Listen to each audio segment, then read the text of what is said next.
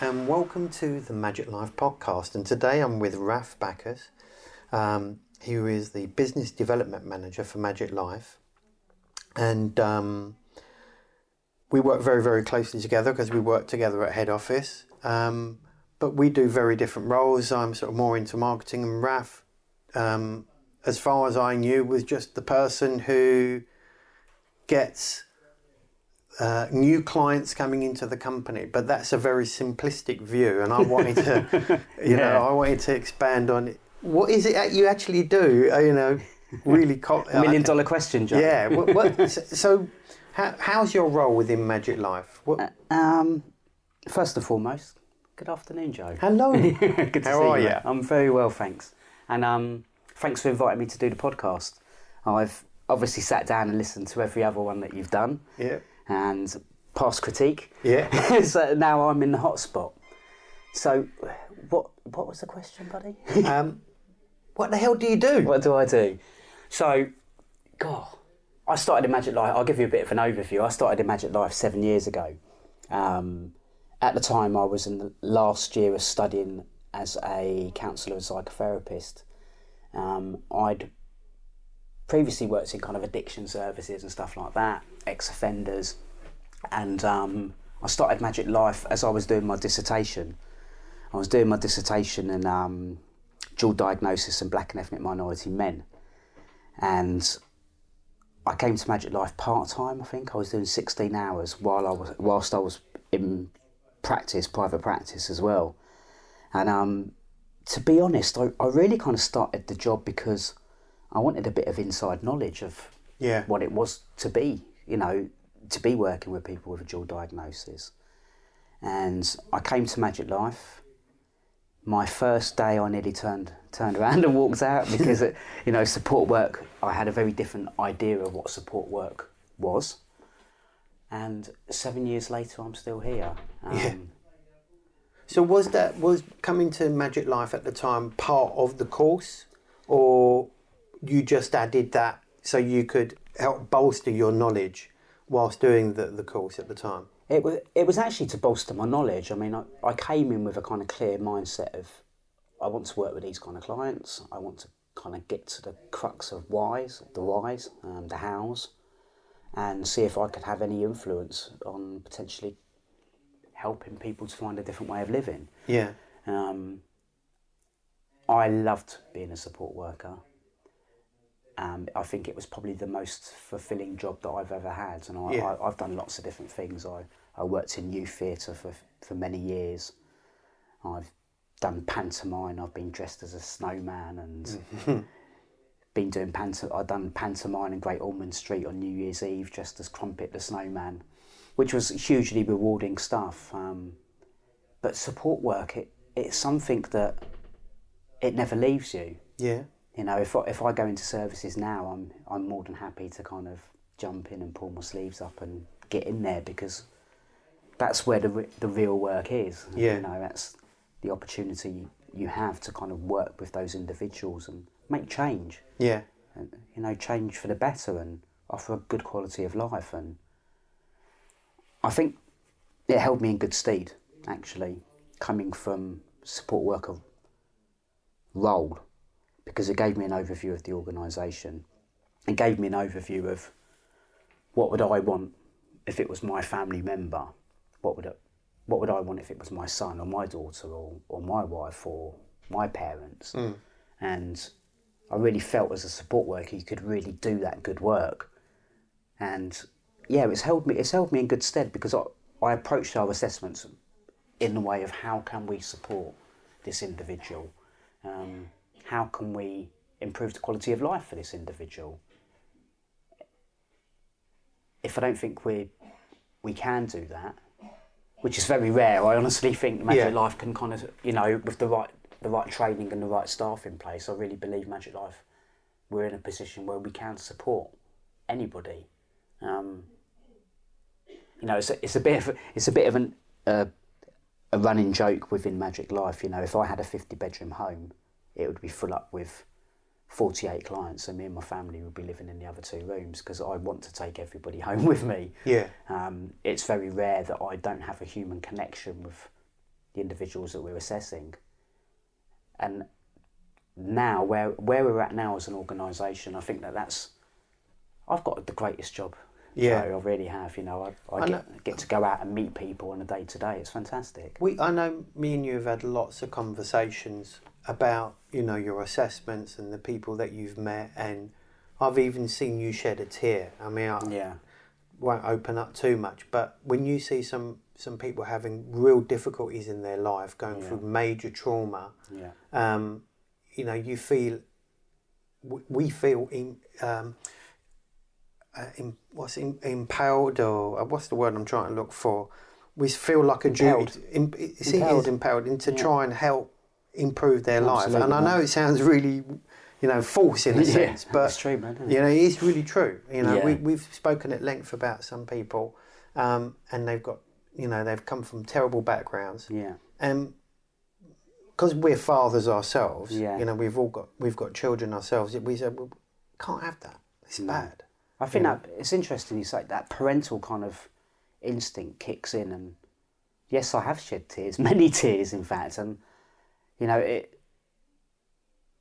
some people have had a really tough life, Joe. Yeah. And some kids have had a really tough life, and when you look at your own children and you kind of reflect on how lucky I am as a parent to have the children that I have, and everyone should be afforded that love and care, and unfortunately, they're not. And some of the people we're privileged to look after have got a really traumatic background, and that's painful, and it's painful to kind of read. It's more painful to hear, and you can't help but want to put on that cape and rescue. Yeah. It's an innate feeling that we all have. You want to rescue that individual from where they are, and sometimes that's difficult to sometimes it's difficult to put the cape down. Yeah. But the reality is that, unfortunately there are always people in society that have had problems, and at least we're in a position to try and find the right environment for them to live fulfilling lives. Absolutely. I always try and stress that we're a supported living company, not a we're not dictatorial in the sense that you have to do this or do that, but we try and infuse them and give them a pathway to a full and rich life. Absolutely. I think as an organisation we do really well with that. We push the boundaries. We take positive risk taking seriously. Absolutely. And I'm proud of the I truly am proud of the organisation. Absolutely. And also the people that work within all of the projects do amazing work. Absolutely. And this is in part why I started doing this podcast, because I wanted to not show the world what we do, but advertise that support work is really valid work, and Absolutely, you get a lot out of it. You do, yeah. And that's really because there is an industry shortage of support workers. And what I was trying to do is trying to raise the profile, saying, look, support work just doesn't end at being just a support worker. You can transition, and like you said just now, you started as a support worker, and you're at head office. We all have a major part in how the whole company is run. Yeah. And we put our views. And the nice thing about our company, I'm over talking here, is that everyone has a valid point of view. And we're not shut down. How does the person refer to us? How does that journey start? Okay, so I think initially when we started off, so we had 4 homes, Magic Life 2015 when I started. The only kind of referral process was through a local through the DPS, a direct purchasing system, which is what local authorities use for adult social care. Obviously, as you build up contacts, like any business, you build up contacts, you get to know people, you get to know social workers, commissioners, care coordinators, and that database, in essence, of contacts grew. And those referrals started trickling, and then they became more and more and more as your contacts grow, as your reputation grows as well. Obviously, as an organisation, we've expanded over the past 7 years, and people get to hear about good services. And from that, you get more and more referrals and more people reaching out. And, you know, things have changed as well. It's not just kind of the person relationship anymore. There's frameworks. There's the internet. The amount of people that get onto Google. I have lots of people probably don't know this, but I get lots of calls from families, and it's not actually a referral half the time. It's just a desperate cry for help or advice. So maybe in a week I'll spend 2 hours on the phone having conversations with people who have just reached out to Magic Life because they're at their wits' end. And they're just looking for some sort of guidance. Yeah, they don't know where to turn, or, you know, I'm in a very privileged position that I do know lots of different organisations and contacts, so I'm happy to share that knowledge. Yeah. I actually think it's my responsibility to share that knowledge. Yeah. Not just from Magic Life's perspective, but also from a personal perspective. Yeah. So yeah, we get contacted by far and wide. I mean, we've got somebody from East Ayrshire, and we've got somebody from the Isle of Wight, and pretty much everywhere in between. Who makes the first contact? Is it like a social worker? They find us, let's say, on the internet. They search for Magic Life or supported living in North London. We come up, and obviously they click on the button or they pick up the phone to call you. Is that normally like a social worker, or who's the first normal point of contact, or is it always different? It can be different. It can be a social worker, it could be a care coordinator, it can be a commissioner, it can be one of the brokerage team, it could be the individual themselves, a family member. So our referrals come from many different angles, actually. And once that's happened, let's say if I gave you a scenario, let's say a social worker gives you a call, they give you the outline of a potential client that needs to be placed or wants to be placed, right? What's the process then? How do you then get paperwork down, or then you just go and arrange a visit with the potential client and then do an assessment so you can gauge what they need? What's that process like? That's an interesting point, Joe. It's varied. I mean, obviously you'd like to have as much background information on an individual as possible. The difficulties of that, sometimes paperwork's not up to date. Sometimes it's missing vital information. The most important thing is there's a person behind that piece of paper. Yeah. And, you know, if someone's to do a biography of yours or my life, chances are it would have probably the worst bits in it as opposed to the best bits of what we bring as human beings. In terms of the paperwork, when they get sent over, they only highlight the worst bits. So often when you get a piece of paperwork, and to be fair, it has to highlight the kind of risks and the dangers and stuff like that, but you don't get a feel of who that person is. Right. Every piece of paper, there's a human being behind that, and it's very hard to kind of make a judgment based on a piece of paper. I mean, you know, I've assessed people from every walk of life and in every circumstance and every setting, from jails, forensic units, psychiatric units, different hospitals, supported living providers, at home with parents.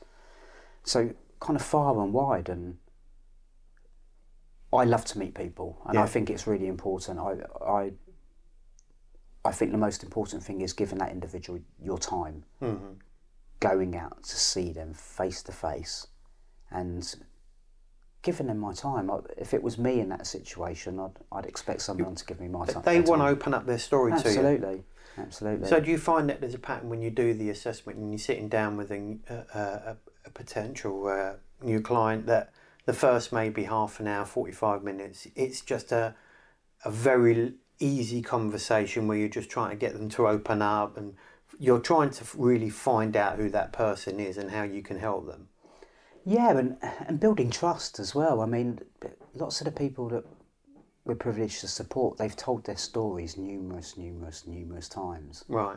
And going in to do that assessment, you're just another professional. Right. And there's often a deep mistrust of professionals. They're already guarded, are they? Yeah, absolutely. So initially it might take an hour just to start to build a relationship with that individual, and not even touching on their presentation or their diagnosis or what kind of support they need. That first hour might just be a conversation of gaining their trust. And as they're opening up to you, are the brain cells already firing? So actually, I think they would be really good here.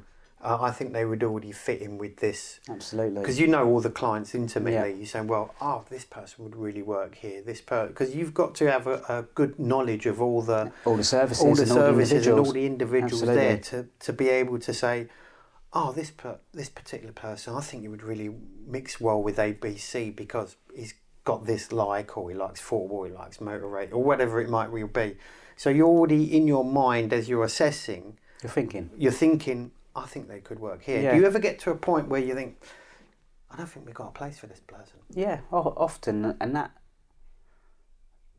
hurts me actually. You know, because why isn't there something suitable for that individual? Why does that individual have to stay in hospital? Yeah, or stay somewhere where they're not happy? I often think that, and you're right. I do know all of our services. I know all of the residents. I know pretty much all of the mums of the people we support as well. Yeah. I've got most of their numbers in my phone, and you know, I'd like to think that I'm open and people can call me. But yeah, going out and assessing, you can often see actually your work in that service.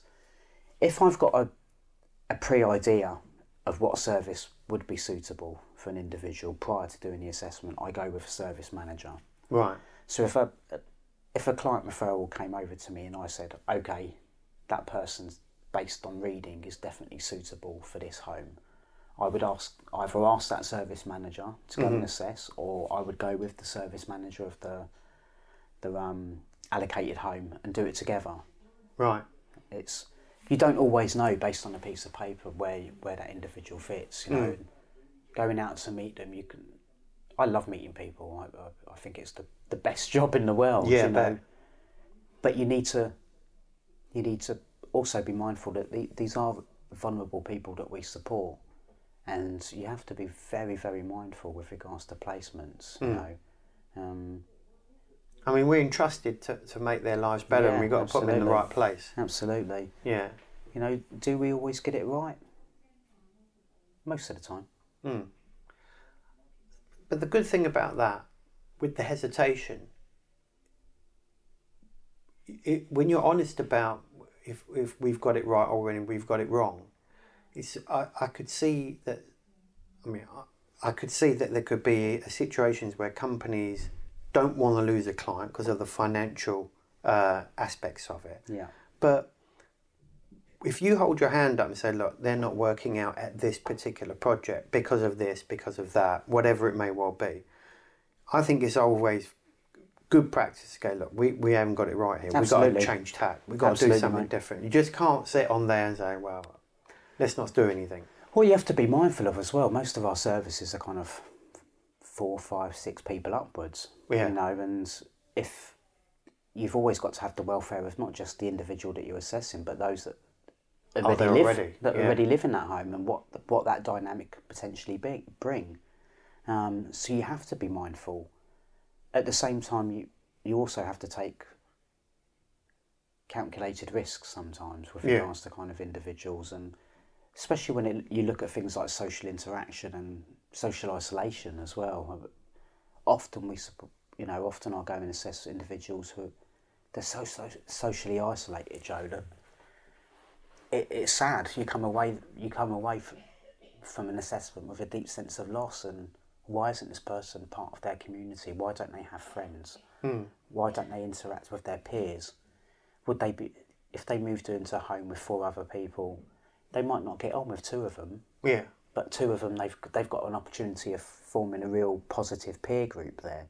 And sometimes that's the risk that you have to take, because we're in this industry because we care. You know, no one comes into care without having that innate kind of feeling of wanting to support. You know, we all know it's a hard job. Support work is a hard job, and it can sometimes you can feel underwhelmed and unappreciated. You know, sometimes kind of you can go to work and you'll get called every name under the sun and things thrown, attacked at you and spat on, and it's the ability to kind of come in the next day with the same amount of zest. And you know, placing individuals, you've really got to be mindful, but you've also got to take those positive risks if you really feel that is going to benefit that individual in the long term.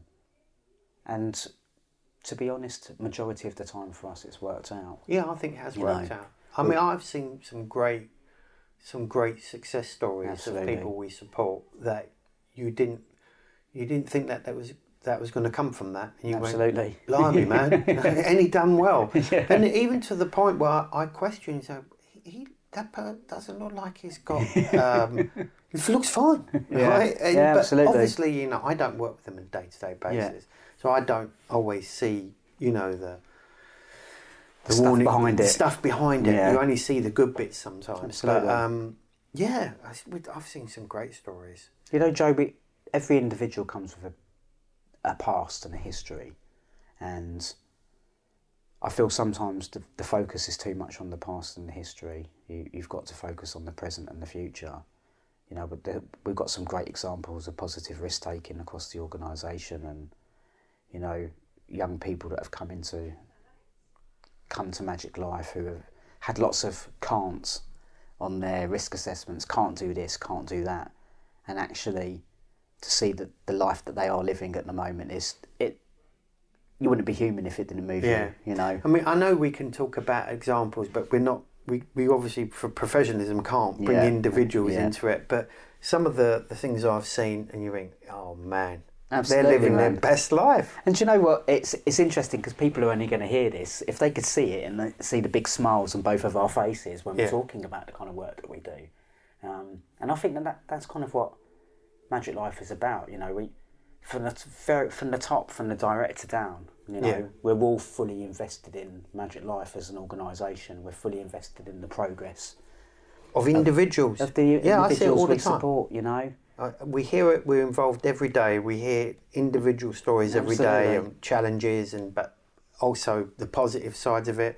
And because, you know, I do the marketing of it and the newsletters, that was designed to, because we are getting quite big, we don't want to lose that feel of, you know, everyone's together.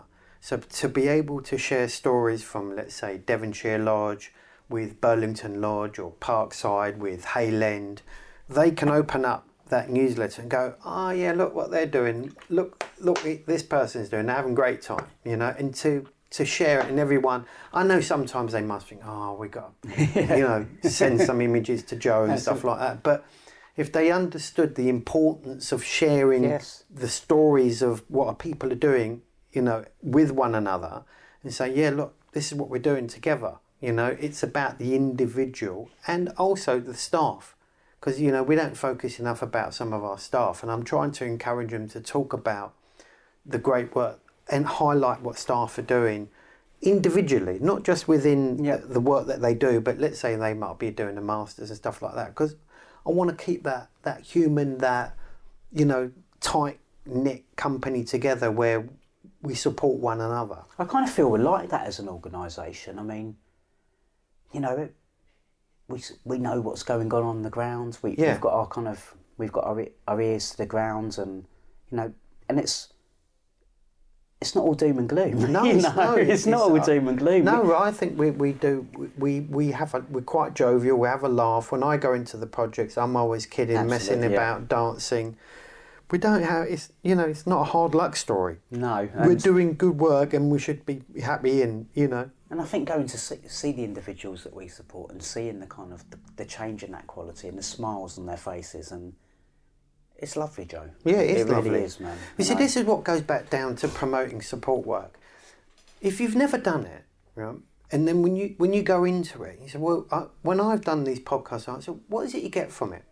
What do you get out of doing this job? You know, that's really my core question. What's the thing that drives you every day, right? And then I'll try and ask question, you know, what's your happiest moment, or what's your proudest moment, right? Because I know a lot of the staff, they have maybe worked really hard with a particular person, and then they've seen a breakthrough and they feel like a sense of pride that they were the ones that took them on that journey. Sense of ownership almost. And then sometimes that same client that they worked in has had something happen, gone wrong, and how that affected them. Because we form in these bonds with these people, and it must affect you. Yeah, absolutely. I mean, the first client that I ever supported when I started working with Magic Life,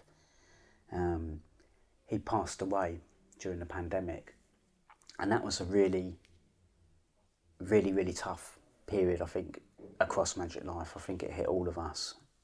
It deeply upset me. I'm in contact with this gentleman's family. They don't live in the UK, and the kind of love that we were shown from the family when this gentleman passed away, and the kind of gratitude for everything that we'd done for him, it blew me away. And even through their grief, they took the time to thank us. Yeah. And I know that you done a lovely video message and you sent over to the family, and that was shown at his funeral. And actually, that was at the height of the pandemic, and I was devastated, Joe. And actually, our director at the time offered to pay for me to fly out to Ireland to attend the funeral, but because of the travel restrictions at the time, it just wasn't viable. Yeah. But that kind of hit home that, that passing of that individual, it impacted all of us. Yeah, yeah. It really impacted us as an organisation, and that for me kind of sums up what Magic Life is about. We talk about the Magic Life family, and it feels like that. Yeah. It feels like we are a family, we support some wonderful, wonderful young and older adults, and it's humbling. It's really humbling to do this kind of work, and to work with people that really trust you and really rely on you, actually, rely on Magic Life and rely on our team for their day-to-day functioning. And sometimes it is the difference between a life and death situation, actually, and I think support work's probably undervalued from a professional perspective. Like I said, it's long hours. You're often working with some of society's most challenging individuals. Notoriously, the pay is not the greatest pay in the world, and it takes a special kind of person. See, if this is the thing, you have to ask the question. If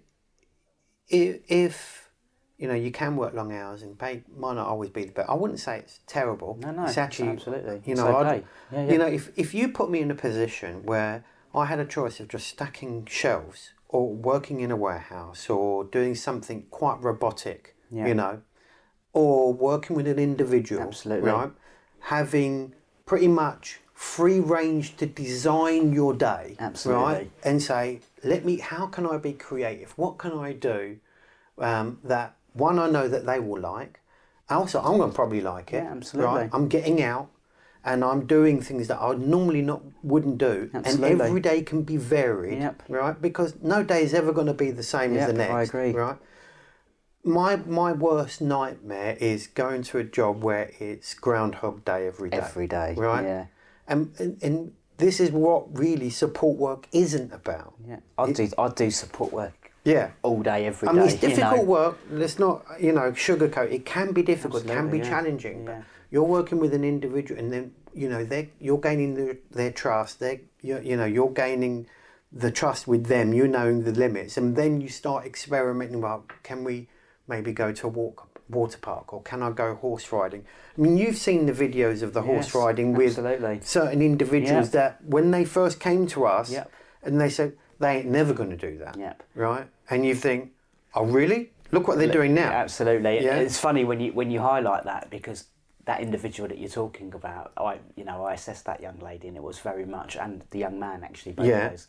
There was lots of don'ts and can'ts. Yeah. And when I'd done the assessment, I took everything with tongue in cheek with regards to the can'ts, and I said, well, their life's going to be slightly different now. And And it is. It is. It's I mean, the thing is, you've commented this on before, when, you know, people always look at the big sort of the poster image, like, oh, look, they're riding a horse. Yeah. Or look, they're doing some sort of mad activity. But the ones that you always pick out on are, he's in the pub. Yeah. Or he's picking out his own food in Tesco's. Yep. Or he's picking out his Same clothing. clothes. Yep. I know that you express times to me, say, look at him, he's not wearing what we classify as the standard uniform that sometimes gets social care uniform that is. Now he's wearing a Nike, or he's wearing Reebok trainers. Absolutely. He's got look at that T-shirt he's wearing. His haircut. Look at his haircut. Look at his hat. Yeah. You know, and he's choosing that, or they are choosing that for themselves, right? And you think, you know, sometimes I look at them. It's like I said before. Sometimes you think, I don't see a problem. No. Do you know what I mean? They're just normal people, and they are, and that's what I know you get a lot. You get a kick out of that. I'll tell you what. There was one young man. I assessed him, Joe. He was in a hospital that's now closed down. I went to go and see this young man. They asked me if I would like to view him through a window. Right. Okay. I won't use the profanities that I used at the time, but it was along the lines of, I've come to see this young man, I haven't come to the zoo. Yeah. I cried on the train journey back. This is a young man who, at the time, was 3 years older than my son. Yeah. A local boy, North London boy. It really hit home, Joe. It really hit home. And oh God, I wanted to take him home. You know, I wanted to take him home because I wanted to look after him. And seeing the progress that this young man made, he wouldn't go through any doors. So when he came to us initially, he didn't go out for 2 weeks. And I went over to, this was at Devonshire Lodge, I went over to the project and I went to go and see him. And the member of staff that was supporting him had run his bath. And I went in and I got some clothes out. And I said, do you want to wear this or you want to wear this? And he chose the clothes. Come out the bath. He got dressed. And I said, coming in, we're going out. And he looked at me, Joe. He looked terrified, but he held my hand. And he showed me that he trusted me. And Joe, I'm the wrong side of 45. This lad was 18 years old, big strapping lad, and he was ready to go. Yeah. Thankfully, I had a pair of trainers on. We went out and we jogged to the park. Yeah. He ran round the park. He ran round, came back, grabbed my arm, and we walked back together. That's one of the most rewarding moments in my life. Yeah. And that will stay with me forever, that he looked at me with that level of trust and he could see that he could trust me and I wouldn't let him down. And for him to get out, for him to be out and about. Leading on from that, there was then a video was shared with us of this young lad walking through Wood Green Shopping City, going into KFC and just sitting down having a meal. It doesn't sound like a lot, but seeing this lad, this 18-year-old boy, walking through Wood Green Shopping City, like every other 18-year-old boy lad, there's nothing about this boy that made people turn around and stare at him or point at him or marginalise him in the community.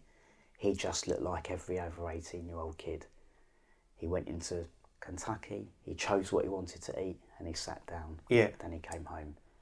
That's what we're here for. It's beautiful, man. It's beautiful, man. Yeah, it really is. 100%. It really is, and that's probably that and an image of our friend, sitting in the pub, and that for me, that image. He's smiling.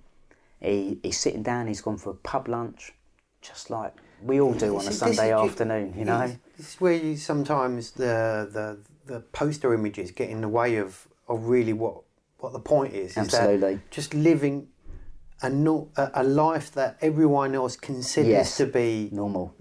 Yeah. And for some of the people that we spoke is difficult, challenging. Yes. But when they get to that point, they're just doing what we do. Yeah. You know, and they have the choice. They're making the choice. Absolutely. And there's no one pointing, and they're not walking around with a massive label attached to them. You know, with their diagnosis, and people are not filming them and putting them on TikTok or YouTube because they're having a bit of a moment in the community, you know, and it is those simple images that I absolutely love. I like that. I love it. And when you know, we know the project managers who, you know, all the project managers do good work, and you know, they are the ones that have got them to that level. You know, it sounds like we're creating them, but you know, you put them in the right environment with the right support, with level of support. Yeah. Right. Not too much, not too little. The right level of support for that particular person, and then that manager has gone with that and put the resources behind them and the structure behind them that gets them to that point, right? And so thanks to the project managers and to the support staff and everyone involved in getting to that point. Do you know what? When I see those clips, Joe, that's the image that I have when I do those assessments. That's the quality of the life that I want for the individual. I suppose it's when you look at it from doing that point of a first initial assessment and coming from maybe secure environments where someone's saying, well, you can talk to them through a glass window, you know. Are you, what? Yeah, exactly. And then you're looking at them, I don't know, a relatively short period down the road where you're watching them in a normal environment. So I helped that person. Yeah. I did my bit. Yeah. They've done their bit. But as a complete organisation, it sounds like we're really promoting Magic Life. All social, you know, we've done that. Yeah, absolutely. We've done that and helped them. Everyone's done their part to get them there. Yeah. And that's what really it's about. It's rewarding, man. It's a collective as well, man. You hit the nail on the head. It's a collective with regards to kind of, you know, from us here at head office and you being instrumental with kind of facilitating activities and going out into the community. You know, we purchased a car. Was it last year we got? Yeah, about 2 years now. Two years, you know, but buying that car was a massive thing for us, a 7-seater car, and suddenly having the opportunity for our clients not to be limited with what they do, that opened up a whole new world, you know, the booking system, the homes, booking the car, booking Go Mo Go, and going to Southend, the homes know that they can book that car and they can go to the beach and they've got the assurities that they've got a safe vehicle to transport the individual and get back safely. That's made a massive, massive difference. I think it has made a big... And also having Mo, our driver Mo, yes, 100%. You know, who's there near enough all the time, you know, driving them about, getting them in situations, you know, going to Whipsnade Zoo, going to the museum, going to RAF museum, or wherever, doing whatever they want. It's amazing. We've done a lot of work with that, and we'll continue to do that. Also, when we look at the kind of the homes as well, you know, the quality of the homes that Magic Life have, I feel proud. Yeah. I feel so proud, you know, of kind of walking around. They're good, nice homes. And being involved in some of the homes from kind of the onset, from the planning process actually, and kind of the design specification, and we learn as an organisation what's important. You look at Hale End, for example. It's got a sensory room. It's got an outdoor arts and crafts room. You've got an outdoor gym. Yeah. You know, all of these the facilities that you have. So, and often you go to providers, and the options are you're in your room or you're in the one communal area, and that's quite difficult because if those individuals don't necessarily gel, then they're all isolated because they're all in their room. Actually, kind of the quality of the homes and the space that's afforded allows those individuals to have multiple choices when it comes to kind of communal areas, and that really helps the quality of the home. You know, everyone wants to have a sense of pride in their house, and I think we have that at Magic Life. You know, see, so I've sort of started saying trying to not use the word client, because I don't see them as clients. I see them as residents of ours. They're living in a home, in their home as a resident, right? And if you look at the way that we've, I mean, like let's pick out Dan from Park Lodge.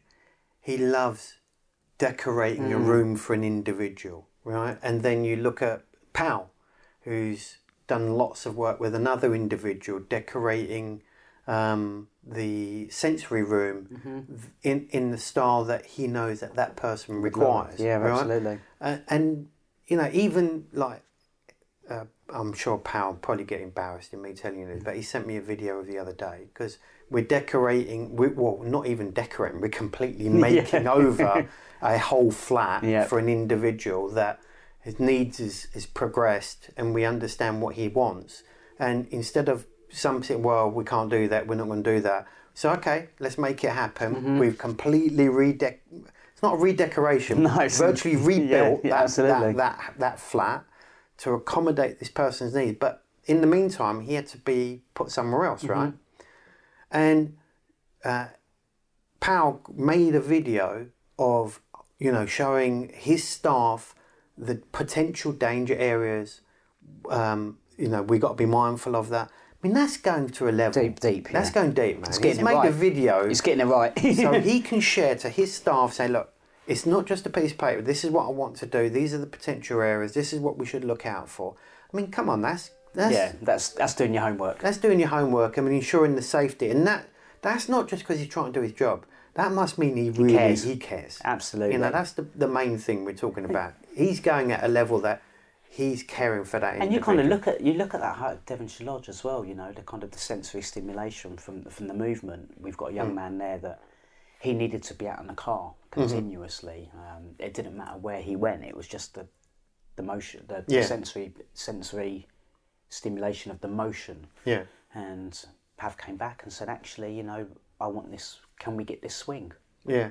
The swing had to be craned into the back garden. It's that big. And as an organisation, if there's the benefits of an individual, we're always going to look, and that makes me proud as well. That as a company, that money's reinvested. Yeah, and the money's reinvested into us. It's not just obviously we have to create money to exist as an organisation.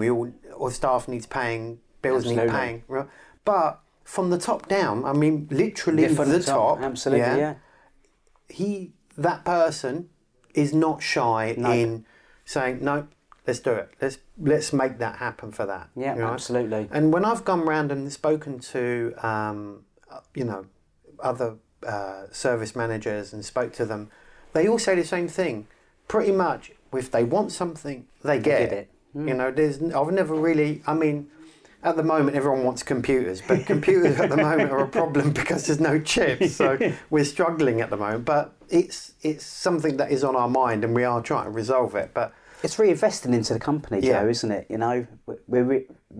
That money goes back in. It's reinvested into the quality of the lives of the people we support. The idea of if they go out for the day with Mo, there's no financial contribution expected from the individual. No. That's something that Magic Life are kind of facilitating. Yeah. But we realise the importance of the quality of life for the individual. No, I'm proud of the organisation, how we support people, and I'm proud to be part of it. I mean, our podcast normally lasts about half an hour, and we're at like 45 minutes. And I'm sure I know me and you we can talk chat for all day. hours. Right? And it really wasn't. I wanted to really find a little bit more about you, but what has come out is the side that I see of you is where maybe some other people don't see that. There is a genuine desire to help people and put them in the right place. Absolutely. It's people don't understand it. They only see it from their perspective. But if you took the wider picture of it, it's not always clear cut why some things are done the way they're done. But trust me, it's done from a point of view of real honest love and care, mate. We want to make sure that this is being done the right way for the right reasons. Absolutely. I think a lot of people see the title business development and they think I come from a kind of corporate background. Yeah. I don't. No. I come from a people background. And you're my therapist. We talk about a lot of things. We get it off our chest. We've had good cries together, and that's genuine. We've had some tearful moments over individuals we've supported. Absolutely. And that only goes to show that we care. I hope that is the message that comes out as well. That there is a genuine care. Care. I believe we do care, and I believe we care from the top. All the way down. It's not. we are human. We are a human interaction company. Absolutely. Absolutely, mate. Right. That's obviously an interruption from another call. Right. Yeah. Good time to end it. Perfect, mate. Raff, we've got to do another one. Absolutely. Thanks very much for giving me your time. I You're really welcome. appreciate it. I hope everyone got to understand from a top level how things are sort of worked out and how things are going. A little snapshot of it. And I'm proud that, I work with you. I know we're doing good work. Yeah, and the whole of the company is good work. Absolutely. Raff, till next time. Cheers, Thanks very much, bruv. Thanks, man. Bye-bye. Bye-bye.